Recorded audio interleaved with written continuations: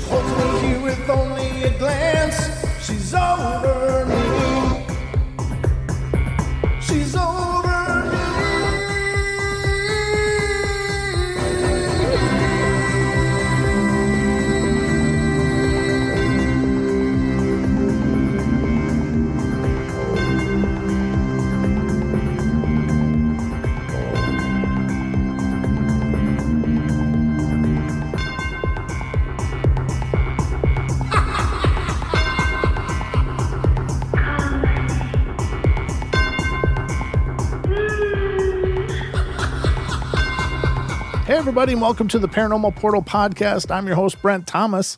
Thank you all for being with us, and thank you for all the love and support we've been getting from you all out there. It's incredible to keep meeting new listeners and hearing your stories. And if any of you out there have a story that you'd like to share, we'd love to hear from you. Just email me at paranormalportalradio@gmail.com, and I'll get in touch with you, and we'll have you as a guest on the show as well. I got a phenomenal show lined up for you guys today. Joining me today on the show is Marcel from Washington State, and he's joining us because he has a full buffet of Sasquatch knowledge and experiences. So we're going to get into that right now. So I hope you guys are ready.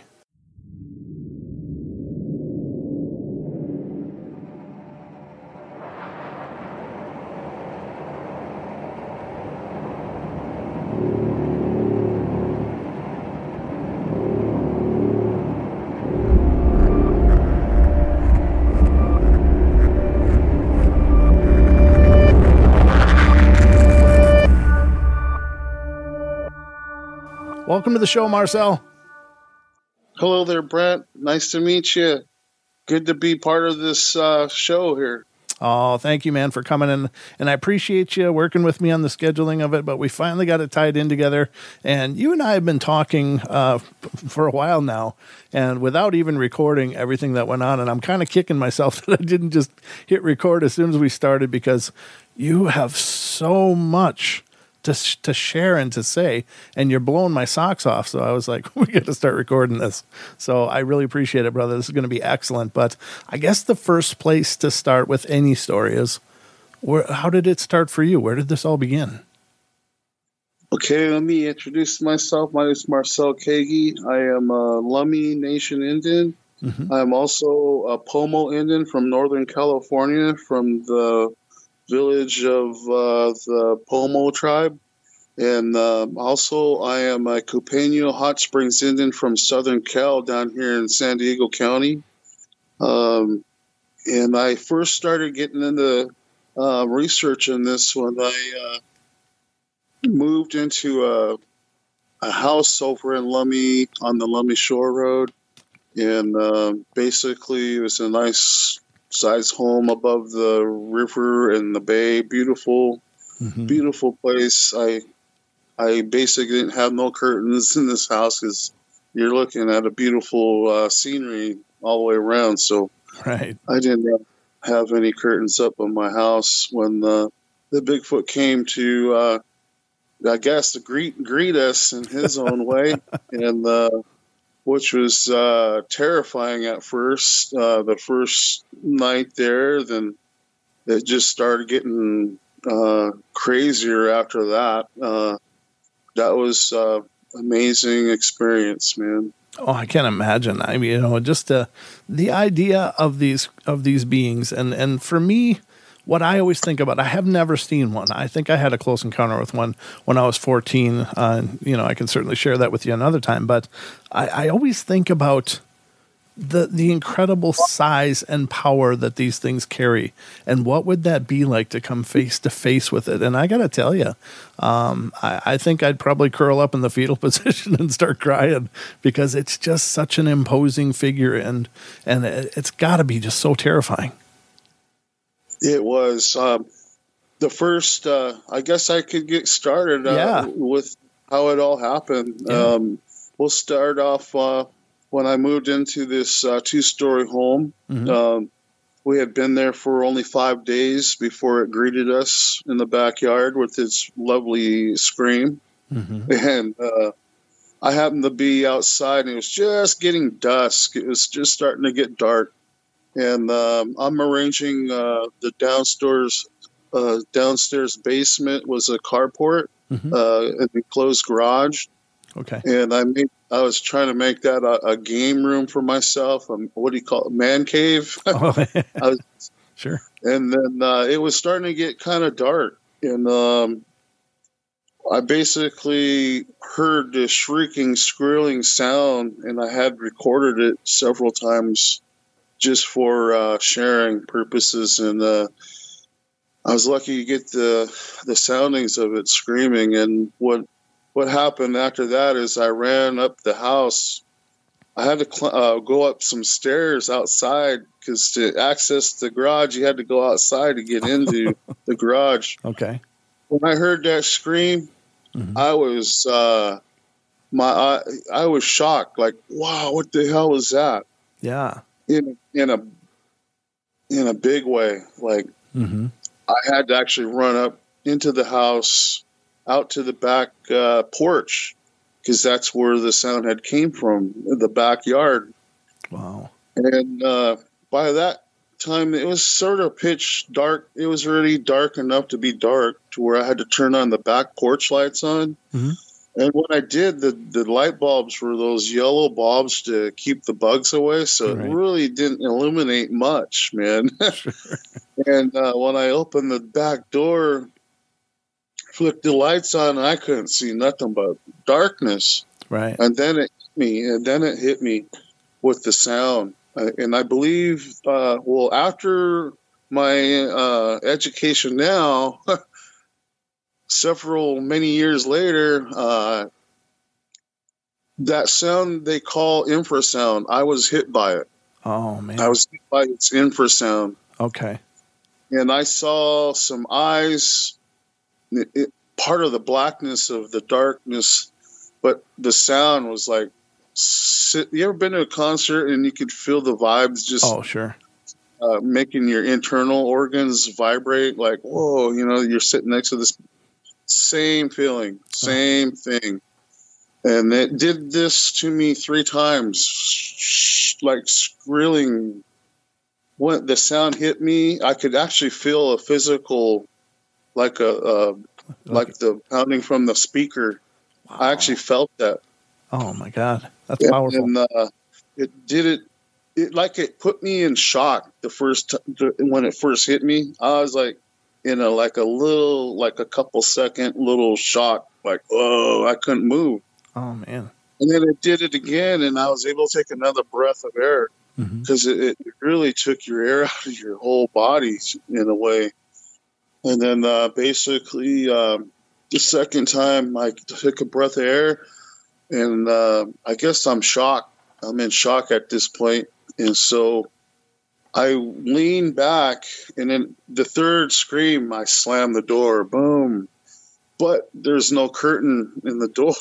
the back door has no curtain. Sure. So in a quick panic, I grabbed sheets out of the bathroom where we kept all our linen, and grabbed basically all the sheets, even dropped some on the ground. But I ran to the kitchen and grabbed all these steak knives and I grabbed a sheet and I stabbed the knives in the wall to keep the sheets over the window.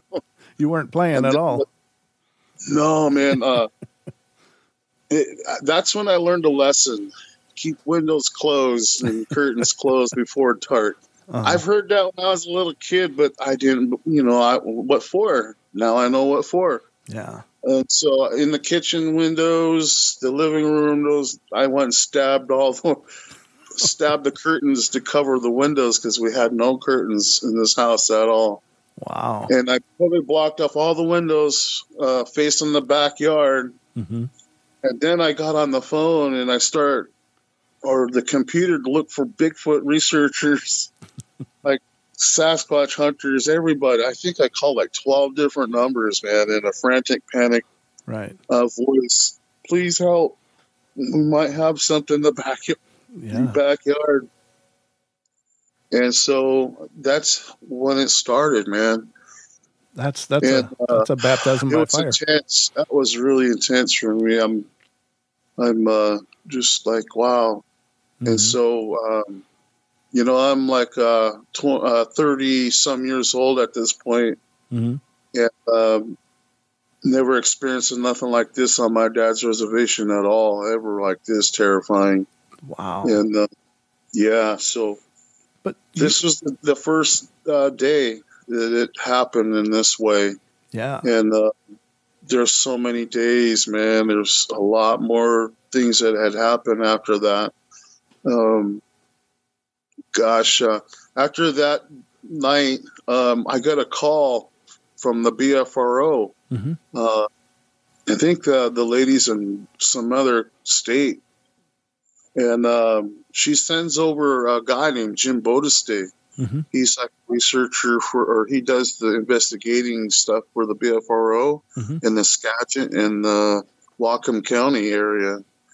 And Jim Bodestay came over after I gave him a call. He came over the following weekend. And he works, so he basically came over and I told him what happened and I told him where it was. So we went back to the backyard to take a look. And Brent, when I first moved in this house, the grass was almost knee high in the backyard. Oh, okay. And in the backyard, there was also an apple tree, a big giant full of apples. And there was a bunch of apples on the ground below it. And when I took the keys from the owner, because the owner lives in town, he's a non-tribal member, and this was his parents' place, apparently, so he liked to rent it out. Well, he lived in town. He's like an electrician instructor in the tech school in Bellingham. Oh, okay. And so he gave me the keys, and when we walked through the whole yard, he goes, "You're going to have to maintain this whole big yard. Are you ready for that?" And I'm looking at the apple trees on the ground, and I go, well, I'll just rent a mulcher mower and just mulch everything down, and it'll be not a bad project. Mm-hmm. So, and I never got to do that yet. So Jim Bodestay comes, and we walk into the backyard and looking at the apple tree, all the damn apples are gone. Gone. Wow. There's all the apples on the bottom on the ground, the rotten ones, all of them, gone. We only found one apple that was smashed, like a paper thin smash. Oh.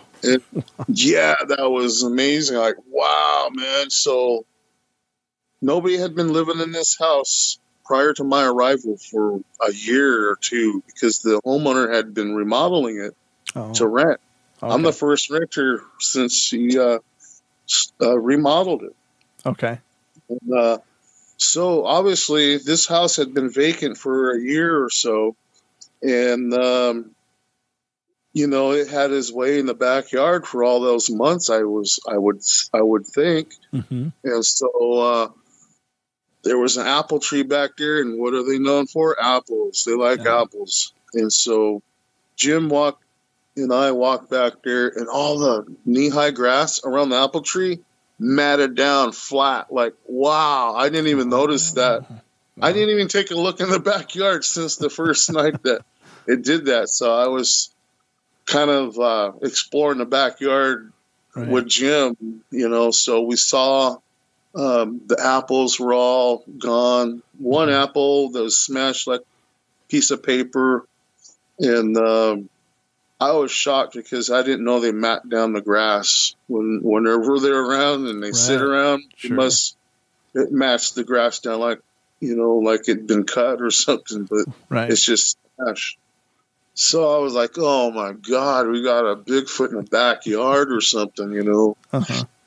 And so from there, I asked Jim, how do I get involved with the BFRO? I want to learn. My intentions were, I wanted to know everything that the BFRO knows about them. Right.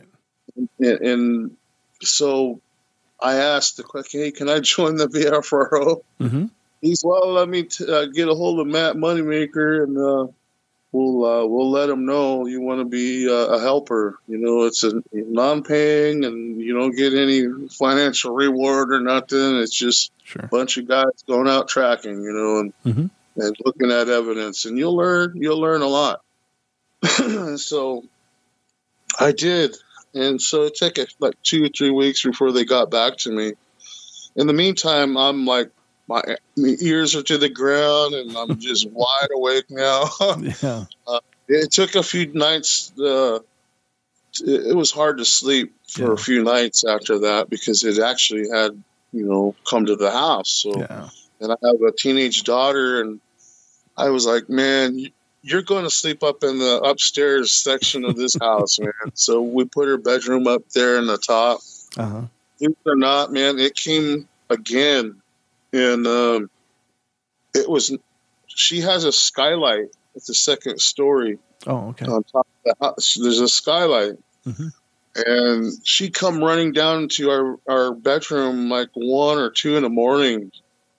Like, Dad, there's something up there tapping on my window, the skylight. Oh, God. Wow. And I'm like, oh, no, man. I'm like, I hope it was just a raccoon.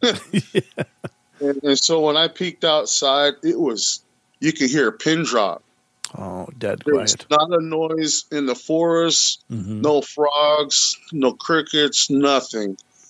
And that's unusual for me to like, whoa, this is totally a black stillness in the air and nothing is making a noise, not even a frog. Yeah. And so that morning,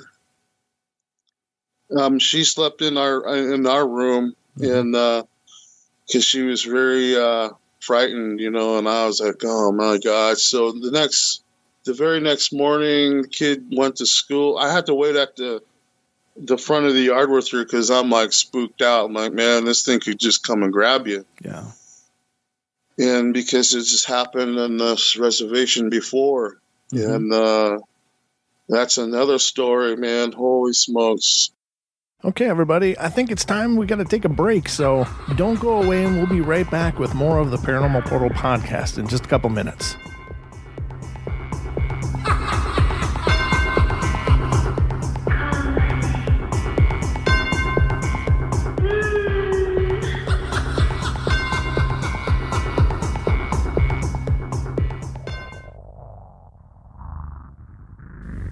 Hey guys, Brent Thomas here of the Paranormal Portal podcast.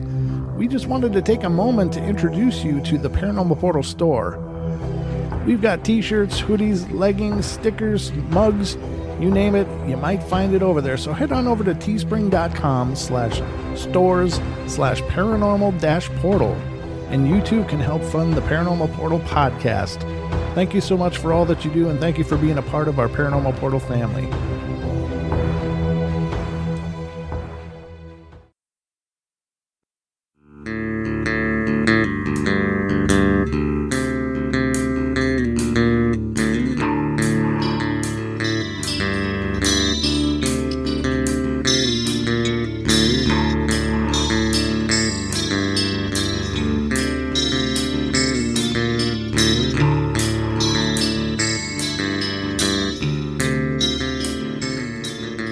Everybody, and we're back at it here on the Paranormal Portal podcast. Buckle up, we're going in. I'd walk out, let my kid get on the bus, and then I walk over to just below the gabled roof, and I'm looking up, and there's actually a big. It's like a hemlock tree.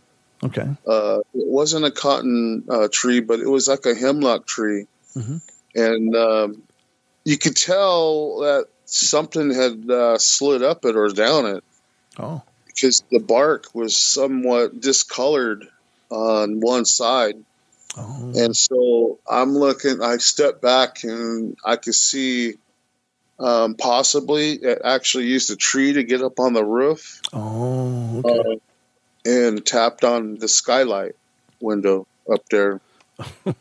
And so after that, we put a cover, we hung a big handkerchief to block the view from that skylight into her room. Good idea. And she basically, it would get, went from a tap to more of a scratch now. Oh. So, yeah, it would scratch and try to catch her attention up there. But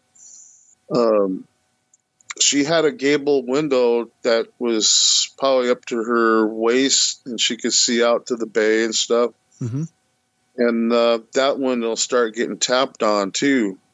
And I think it used a branch to do that because it was too far out of the reach from the tree. You never know, but I'm assuming it used a branch to do that one. And then so we ended up screwing the window tight and basically put a cover over the window. Jeez. So if she wanted to see outside, she'd have to open up her little mini blind to actually look out. But sure, it was a locked window type thing. She couldn't open it any longer. Okay. And so that was just the most fearful thing that I first experienced right at the beginning of moving into this house on Lummi Shore Road. And basically after that, Jim came. Jim wanted to go down to the river and check out the river. And so it took every other week we would do something active. You know, Jim, he had work, and so we would work around his work schedule. And basically we started going out, me and Jim, and we basically our first little hike, we went down to the Nooksack River Bridge, and a place where it had the fishermen, our Indian fishermen, had many encounters down there. So we wanted to go. He was really interested in getting over there. He said he's been wanting to come over here for 17 years to come out to Lummi and be able to do some research because of Chattaskatum, Kenny Cooper. He was the first one to chase Bigfoot around Lummi Nation back in the 70s. Oh. And then one of my cousins, my dad's nephew, Johnny Green, he was an Indian tribal fisherman. He was featured in Leonard Nimoy's In Search of Bigfoot. Oh, cool. He did an interview with Leonard Nimoy back then, and because Johnny had a real close encounter, then he unloaded his 22 on it. Oh, he was fishing in the river, this river this house sits above, and not more than 1,000 feet from the edge of the river, up a little bit, is where Johnny Green was being pulled across the river by his fishing gear when he was gill netting the river. Bigfoot pulled him across the river from the other side of the bank, because when you drift the river, you got to throw one end of your gill net on the shore on the other side. Then you set your net all the way across the river, and you're on the other side. So he's on the other side of the river. Now his boat's getting tugged back across the river through this gill net. Oh, no. And they only had those little ever-ready flash headlamps. Yeah. Had wires you had to connect to the battery. Yeah. those were the type of spotlights that they had back in those days. So my cousin Johnny gets pulled back across the river, and he lights Bigfoot up with his headlamp, and he only sees like the thing is huge. He says it's so huge that his little spot from the lamp only could focus on like either the head or part of the side. Oh. But he's looking at a big giant man, he says, in covered in hair. And so he picks up his 22 and unloads 13 22 bullets into it. Oh. And it didn't even kill it. It didn't even scream. All it did is just drop the net and took off back into the woods. Oh, my God. And that Bigfoot took 22 rounds into its body. Oh, man. And so Johnny, he basically stops fishing the river for the rest of his life. He never goes back. Sure. And that was a big part of his income, fishing that river. Oh, man. And so I grew up with his son, John, and I asked John, your dad ever talk about it? He goes, no, you don't like talking about Bigfoot at all. He never talked about it to his son ever. Wow. And that's pretty intriguing because Johnny's a hunter and a gatherer and a native guy and a fisher, and he just didn't. He lost his flair for the woods and to fish in that river ever again. And to this day, he's never has, and he's probably close to 70 now. Did he continue to hunt and stuff, or did he quit that as well? No, he quit. He quit anything in Lummi. He'd go hunting Mount Baker for deer and whatnot with his brothers and stuff, but he lost his flair for harvesting the river. Yeah. And so that's why Jim Bodesty wanted to check out this river scene, because he's heard about it. And 17 years ago, he'd been wanting to get out to Lummi to do some research and hiking around. Right. And so Jim was right on the money. He basically took this research interest, and I told him, well, if we want to trespass all over Lummi, we need to get permission. So sure. He wrote a letter, and the tribe gave us 6 months of trespassing rights anywhere we wanted to go. We just couldn't dig for bones. We couldn't take artifacts. We can only observe. And so at that point, that's when Jim Bodesty got a hold of Matt Moneymaker, and they sent us a FLIR, a cat's eye thermal viewer, and the camcorder record everything that we got. Oh, neat. And so that was the very beginning of working with the BFRO. They gave me a little business card in case I needed to hand them out to some of the residences.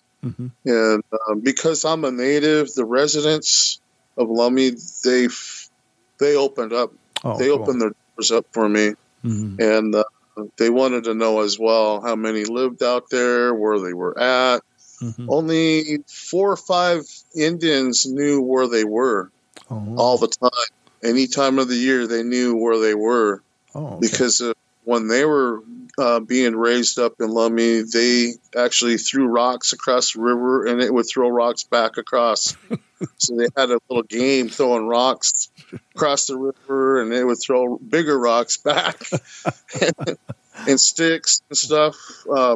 Dora Lee Solomon from Lummi, she tells me she was sitting at the river waiting for a drift, and a stick came over at her, and so she throws it back, and they start throwing the same stick back to one another. And she says she remembers her grandmother used to talk about playing with the children of the woods. And I was gifted a lot of information, a lot of real information came out for me, so I could actually knew where to start looking in these zones, these hot zones that they told me about. And I was just so thankful for their advice and their information. Um, I promised, some of them made me promise I'd take care of them and not harm them and make sure everybody knows of them so they don't kill them and don't harm them, and they won't harm us. Oh, And cool. so I learned really fast at the beginning by the elders to not disturb their peace because they've been at peace for all these years with them. So Yeah. unfortunately, it ended up going the other way on me, where the more I went out, the more aggressive it started getting. More trees were being destroyed. More trees were being laid across the road. He would actually push trees across the main roads in Lummi. Oh, man. And yeah, man, that was amazing. In fact, I was like, oh my God, I hope I didn't do this. And so one of my elders, who sweat lodges with me, he started seeing the signs. I think he had known about them for a long time until someone starts messing with them, and then they try to figure out who's messing with these things, And, someone told on me, oh, that's Marcel, he's out there. And so he got a hold of me in a sweat lodge and told me to leave him alone, don't be bothering him, Oh. And I mean it, I'm like, oh man, uncle, you don't even know where I'm at. Yeah. In my mind, I'm like, I'm trying to learn everything about him so I can teach my own kids about him and make sure they stay safe, but some of them just not want people to mess with them, and Sure. I agree, but at least provide information then, Yeah. tell us how to stay safe, how to not bother them, because how did I know my spotlighting was going to make trees fall over? And, But how did I, my spotlighting was going to push them from one end of the res to the other end, Right. And that's what I had done after months and months of just exploring. Sure. And I think you're right, though. I think you and I were talking about this a little bit before the show, and I think if people have knowledge that they're out there, and I understand there's sacred knowledges and there's things that maybe just can't be shared, but you're right. Some general guidelines I think would be wonderful because, if I was, and I mentioned this to you before the show too, if I'm camping in an area with tigers, but nobody bothered to tell me there was tigers there, I'm in a bad place, but I don't know that. So to know that here they're in this area, don't do this, don't do this, don't do this, and you should be fine. Some best practices at least. Yeah, it should have been. I'm sure it was shared at one time, but maybe at a certain point they just stopped sharing. I don't know, but maybe I was never one to go and start shooting at anything, or for any reason other than just getting food. Right. Like I said, I've been all over this res growing up on a dirt bike. We created a lot of those dirt bike trails. Was me and some of the kids from Lummi that rode dirt bikes. If it wasn't for Kenny Cooper chasing and impounding our bikes from riding on the road, we wouldn't have never had to carve the res with these trails that went from one end to the other end. Right. And these trails that we had made, nobody has used them. But we know now that the Sasquatch must be using them now, because there's screams and there's tree manipulations before you even enter into these old trails that we had created as kids. A lot of them are overgrown, and the kids nowadays, they don't ride bikes like we used to. Things have changed, and Kenny Cooper arrested two of us for riding dirt bikes on just the public road, but it's the res, man. It's like we should be able to ride our bikes anywhere. Right. But he was being a stickler, and he took our bikes a couple times, and so now we had to make trails, and it took a lot of summers to make those trails. Yeah, that's true. We grew up having fun, being woodsmen and stuff, and but this Bigfoot issue became an issue after living in this house, and learning a lot other people knew, and I was like, how come they didn't tell us? We're Right. part of the family. It's basically when you have an encounter with them, then you get told things, but not all the time. Sure. No, I think it's bizarre. Yeah, it is. This place is a special place, man. And after learning what I have learned about the Lummi Nation, I really don't want no researching and science going on over there. But I know that we can do low impact. We can get some information low impact wise. I already have done some, but there's that the DNA is what I'm after now, and it's in the couple of these creeks. And I just learned like a few years ago they're able to take water samples of these creeks and ponds and decode the DNA of the water. And I happen to know that there's several swamps that have them there, and that's my next scientific exploration is to go back in there in a low impact and grab some of these samples. I had gobs of hair. It cost a lot of money to test hair strands. Yeah. In fact, Retman Mullis Jr. from the Bigfootology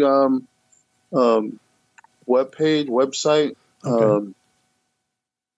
Gosh, that's another story I gotta share. Okay. How we ended up meeting, and I got to work with some professors like Igor Burtsev. Oh, nice. And Okay. work with Brian Sykes, and all because Retman Mullis Jr. Bigfootology made that happen because of what we found together. I invited a Bigfoot researcher. His name was Retman Mullis Jr. Just before our project ended with the Lummi Nation permission to trespass, I just kind of observed, and just before that letter expired, I reached out to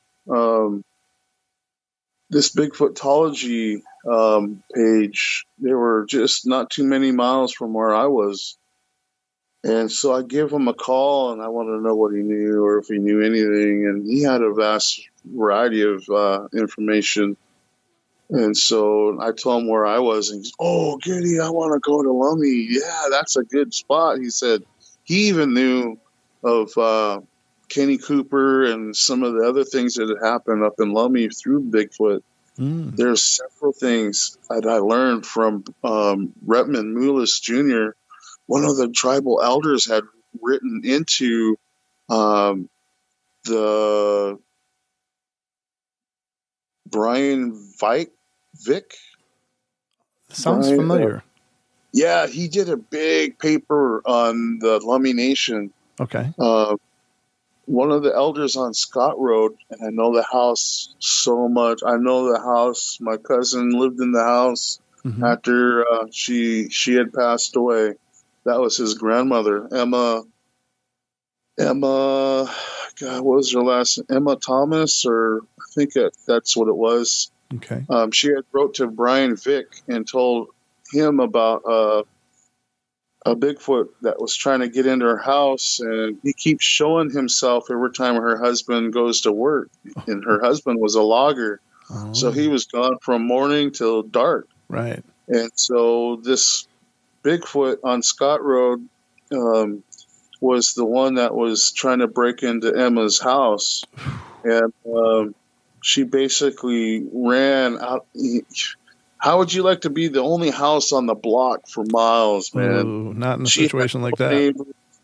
She had no neighbors, and the Scott Road was freshly built, and so her little cabin was built by her dad, where she was raised, and basically was dirt roads back then. Now there's paved roads. um, when she lived there, and so she was able to escape the house as it was trying to get into the back of the house. It actually tore the screen door open, and Oh my and God. it was physical. Jeez. And she ran out of there and was able to run to man, it's like almost a mile away to her first neighbor that helped her. Yeah, and she stayed there till her husband came home. And so this little house is on Scott Road, right on the edge of a swamp. Mm-hmm. And man, I got so many documented encounters there, Mm-hmm. big time. Man, I don't know where to begin. I got so many things that veer off on a storyline. Sure. And but we'll just stick to the events as they had progressed. Yeah. So Jim Buddha he wanted to get in the river because of what has happened in the past, and he knew everything about it. Mm-hmm. Like the Kenny Cooper, the cop of Lummi chasing it all the way to over to the refinery area in Ferndale, Lake Terrell Road, and there's a little film documentary that explains where he was chasing Bigfoot because Vicky Washington, his stepdaughter, would be with Kenny Cooper, the cop, as he go out chasing and looking for Bigfoot at times, and so she got to be one of the kids that would ride along with him, and she saw new areas that no one knew of. And she shared some of those areas with me that I already had discovered, but backed it up with her information. Like, yeah, you're right. It was here before, and the areas that I had started seeing it at, and experiencing and seeing Bigfoot tracks, and seeing trees pushed over. Man, that was amazing. That alone is amazing, man. That's incredible. Yeah, it was. I had Brian Lee. He was my non-Indian, my go-to guy. Mm-hmm. Brian Lee, he's a paranormal ghost chaser. Mm-hmm. He studies ghosts, and I wanted to assemble a team together of ghost chasers and paranormal guys because I want to know what we're dealing with, because this is really scary, man. It's getting really scary now. Yeah. The more I entered into its territory, the more it would push back. Sure. Like it would come to the house. It took a dog already at this point. It took one of my little dogs. And then our cat is starting to go missing too at that point. Mm-hmm. It would come and go, but it came back all sweaty one night and like, wow, there's something wrong with Felix here, the cat. And it's like it was being chased or something. It must have been being chased. It sounds like it.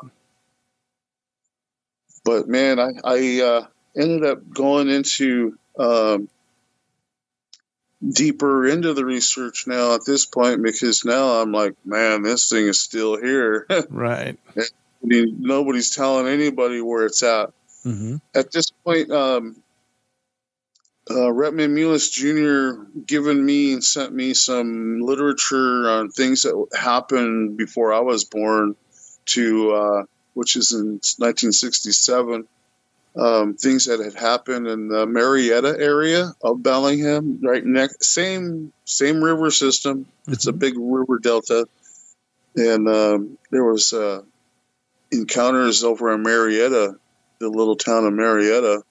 They're right on the edge of the riverbed or river of the Nooksack River. Mm-hmm. And so I started getting more information on different areas outside of Lummi. Like, oh, shoot, man. Yeah. This thing went through Lummi, then went into town a little bit. Scared a hole over there. Yeah. And they were actually one of the stores, they were wanting to ask the Indians, do you guys scream around at night or anything? Like, sure. We have shamans in Lummi that very distinctive, and Mm-hmm. they have a 200-year-old shaman house called a longhouse, Oh. and it is positioned out there right along that river edge. Mm-hmm. And 3 months out of the year, we're in ceremony. We still practice our ancient ceremonies, and it's like goes from like December all the way till like March. Oh, wow. March. Mm-hmm. It's like the winter months. It's a sacred time for the Lummi Nation. Okay. It's ceremonial heritage that we have, Mm-hmm. and so the people in town that are on Marietta side, you're only like probably talking just like 3 miles from the actual longhouse. Oh, okay. When we ceremony and when we have ceremony, it goes from dark to like 2 a.m. sometimes. Sometimes it goes even into the 4 a.m. period, because Wow. the shaman visitors from other local coastal tribes Mm-hmm. were all the same type of people. Mm-hmm. And so they all bring their shaman in, and every one of them gets to sing their chants. Mm-hmm. And many drummers, man. I'm talking like maybe 100 drummers just drumming and throughout the evening. And I'm pretty sure it echoes into town's edge, because I had non-Indian friends that lived in Marietta that I got to meet because of Bigfoot's encounters that they had. They were asking me. They finally got to ask an Indian, "What is why is there drumming at night?" And I explained to them in a good way. Uh-huh. Oh, and then they realized, wow, that's where the drums come from. When they're like, their house had gotten a little tampered with, so they actually chased a big old being into the river. They heard it jump in the river and cross the other side. Wow. And when they were there they could hear the drums echoing through the woods. Wow. That must have been kind of haunting. Yeah. Well, for someone that don't know or not understand, it would sound kind of like, whoa, man, what's going on? Right. Everybody's asleep. Why is this drumming? Yeah. And they only had a clue. Well, maybe they will now finally, but that's what's happening. Is we're in our ceremonial period, and when the drumming start, man, that's when the Bigfoots are around. Oh, okay. Yeah, they come around and they like to. I'm almost certain they must have a relationship or something at one time. Right. Now I was going to ask you. Because if they know that the traditional Lummi tradition is to this time of the year to do this observance for several hours every night, well, they know that most of the local native population is probably not going to be paying attention to what's going on around. So maybe that's a great time to come into your areas and see what they can find and forage, Well, to add to that, this Skokomish tribe that's down by Olympia, Washington, they're the same type of Indian. They go through their ceremonies same time. Okay. Well, my cousin down there in Skokomish, when the drumming season starts, the Bigfoots start to gather around their area as well, but in more numbers of them, though. Oh, wow. And there's an area in the Skokomish tribe where they basically set out salmon and crabs, and they share a meal with it at the very beginning of their season. Oh, neat. And it is sort of a spooky, spiritual, cool way. Yeah. To acknowledge the people of the wilderness and to carry on with the respect that they have been doing for centuries. Yeah. In Lummi, the Lummies, what they did is they planted orchards of these Chinese pears. I guess that's a special pear or something. And they planted what do you call crab apple trees? Oh, sure. That grow through winter almost, I think. Mm-hmm. They have orchards of trees here in this one section in a next to the tree line in a back road where hardly anybody even goes through. Okay. And so these orchards I learned through Chief James, who's a hereditary chief of Lummi. Okay. He was the one that explained to me why the trees were planted over there. And same areas where Kenny Cooper had been actually surrounded a Bigfoot with several county sheriffs pointing guns at it, and they lit him up with flashlights and whatnot. And they had a Sasquatch cornered. Okay. Sheriffs of Whatcom County and the Lummi Police Department together had surrounded a juvenile Bigfoot in this blackberry bush. Okay. They surrounded it with their cars. Oh. And basically, Kenny Cooper. This is the same orchard that the older residences of Lummi Nation. Well, we call them elders now, but it was when their people, their aunts and uncles planted those trees over there just to keep the Bigfoot over on that side of the res, and they could, not have to worry about right.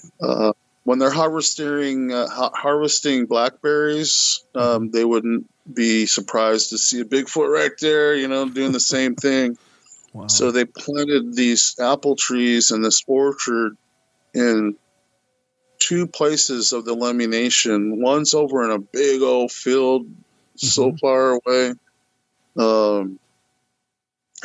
basically to help keep the Bigfoot on one side of the res, and they're on this other side. So there was two different seasons, and that's why I guess they had two different areas to help them exist or keep them from coming into their homes. Because everybody smokes salmon. Everybody smokes salmon there in Lummi. A lot of people have these smoked salmon shacks in their backyard. And so that's why, that's what I was told, why there's apple trees in this pretty unusual pear tree was from China, I guess. Wow. It's a certain kind of pear. I've never seen them, but I kind of want to know what they are so I could feed them down here, these pears. Right. What I learned all this time, what I've learned, man, I can go anywhere in this USA and see and look for signs of manipulations, and I can tell if they have Bigfoot or not. That's really cool. In Lummi Nation, it's a really awesome training ground because you're going to see everything that they do to the wilderness, from caves to tree formations to bending trees into big arcs. Yeah. And do you guys have any reason why they do that? Do you know what they may mean, according to the First Nation? What I got told by none of the First Nations really know why they do these things to the trees or why the trees are bent like they are. Okay. They never, I've had no one explain to me why they do these things. Okay, everybody, I think it's time we got to take a break, so don't go away, and we'll be right back with more of the Paranormal Portal podcast in just a couple minutes.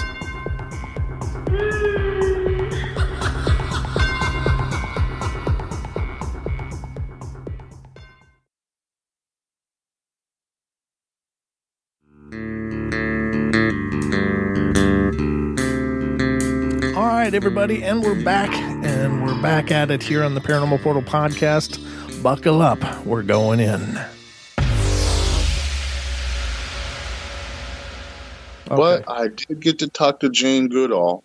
Oh. I had a conversation with Jane Goodall over the phone, and because of her, I tried the same experiment that she did. with the silverback.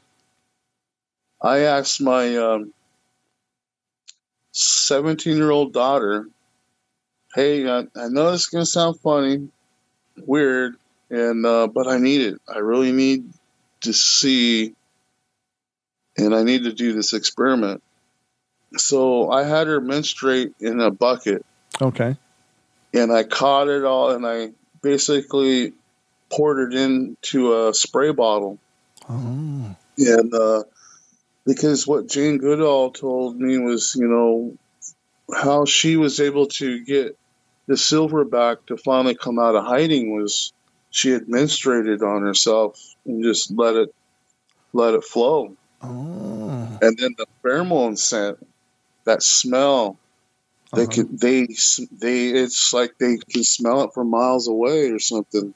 Wow. And it was, I proved it true.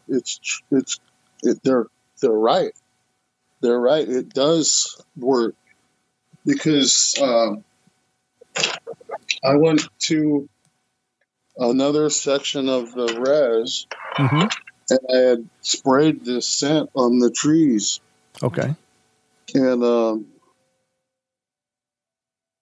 all of a sudden, within 3 or 4 days, the tree was destroyed. Oh.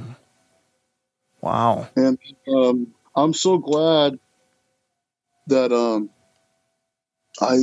she was old enough to move out into her own place, and she was just graduating from high school, and she was able to go and rent her own house. And because if she continued to live out with me, and after I had spread her scent around, that thing's going to try to get her, get at her. Yep. Yeah. So I was like, oh, geez, maybe I shouldn't have done this. And so at that point, she was like, okay, Dad, she graduated from high school and she moved in her own house.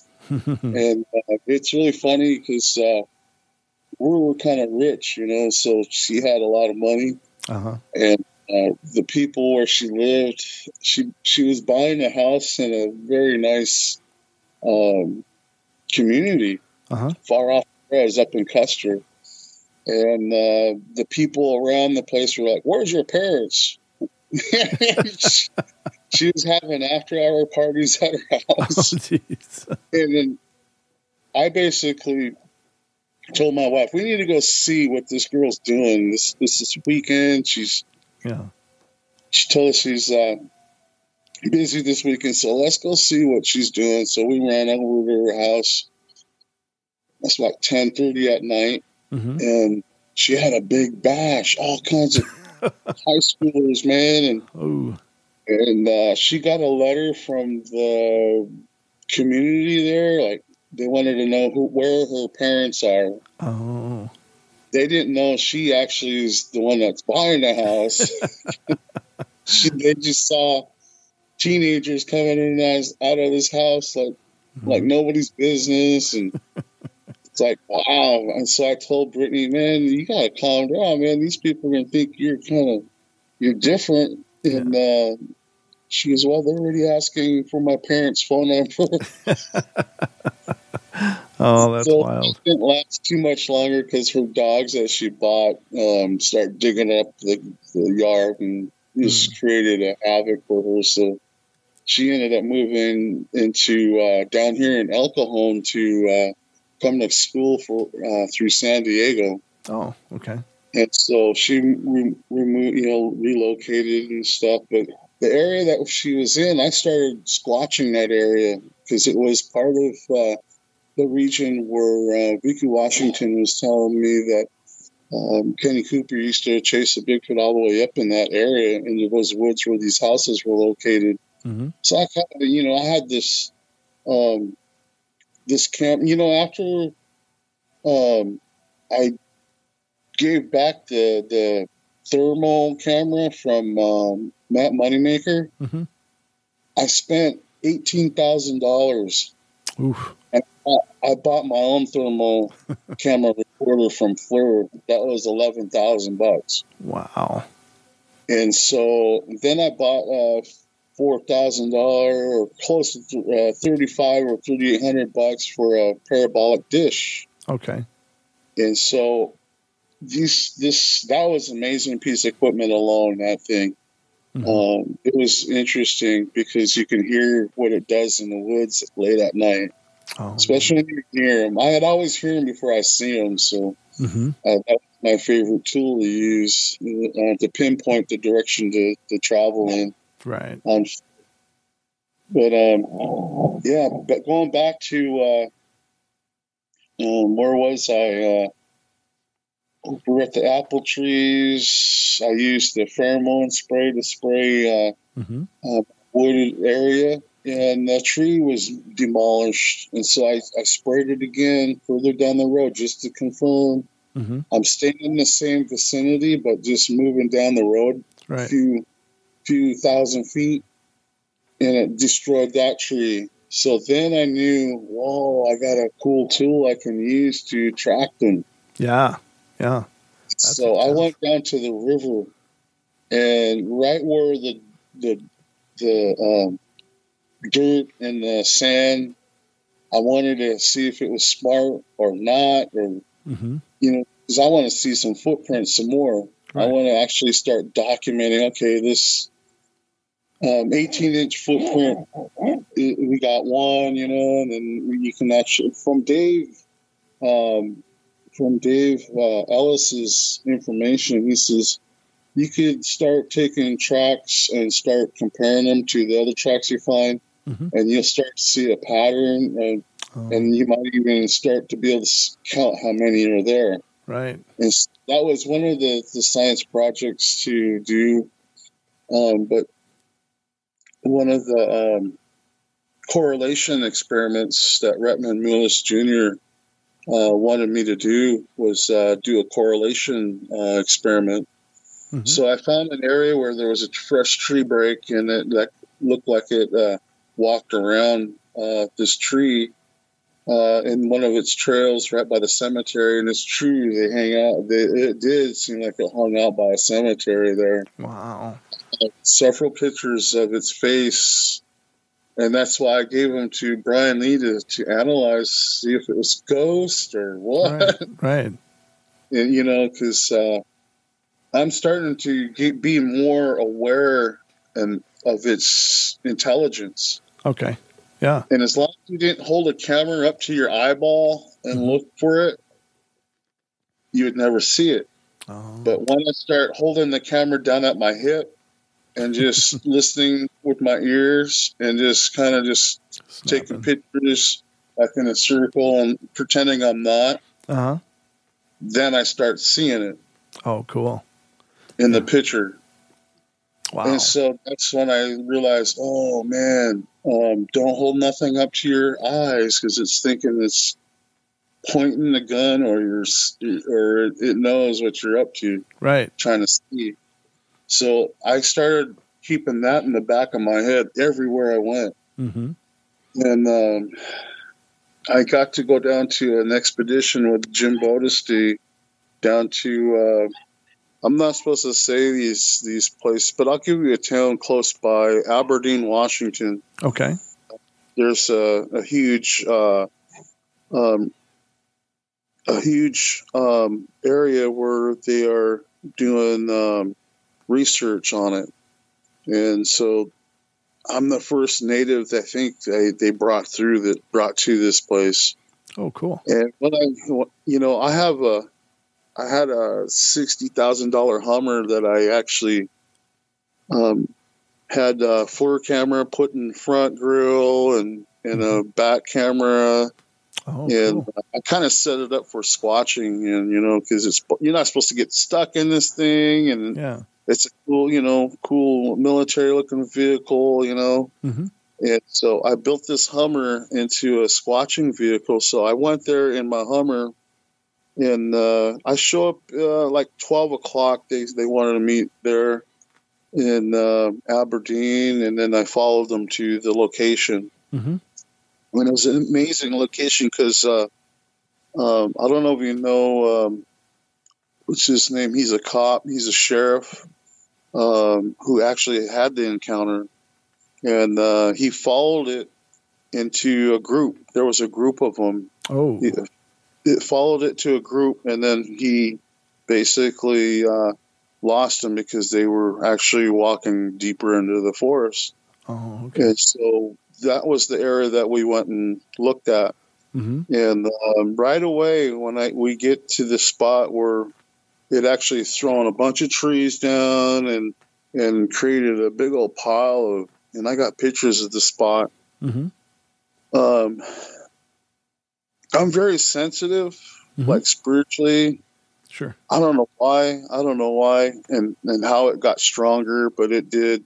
I could sense something was staring at me big time. Mm. When I get out of the truck, I'm feeling it right away.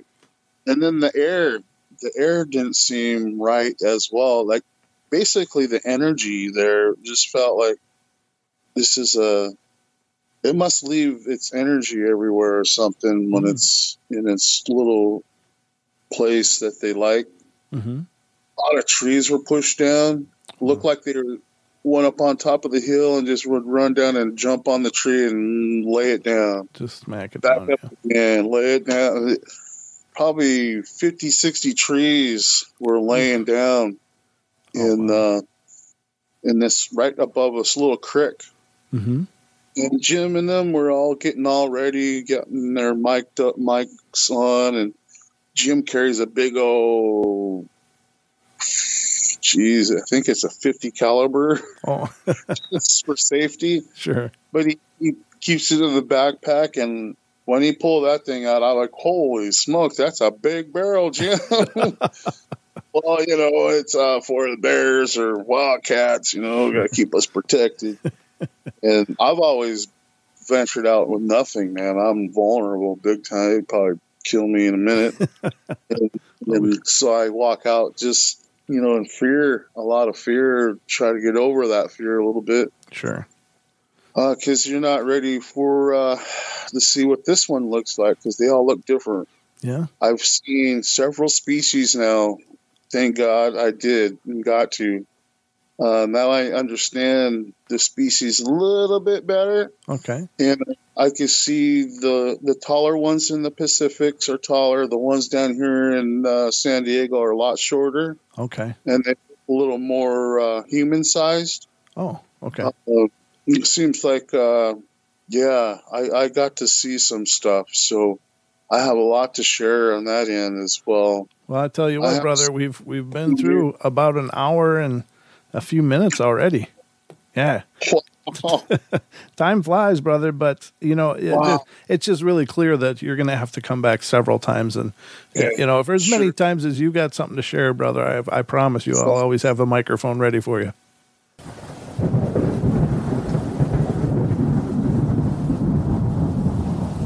All right, guys, thank you so much for joining us here on tonight's show. I hope you guys enjoyed it. Please feel free to follow us on Facebook, facebook.com/Paranormal Portal Radio, as well as finding us on Twitter. We're on Twitter at Paranormal Portal, Portl.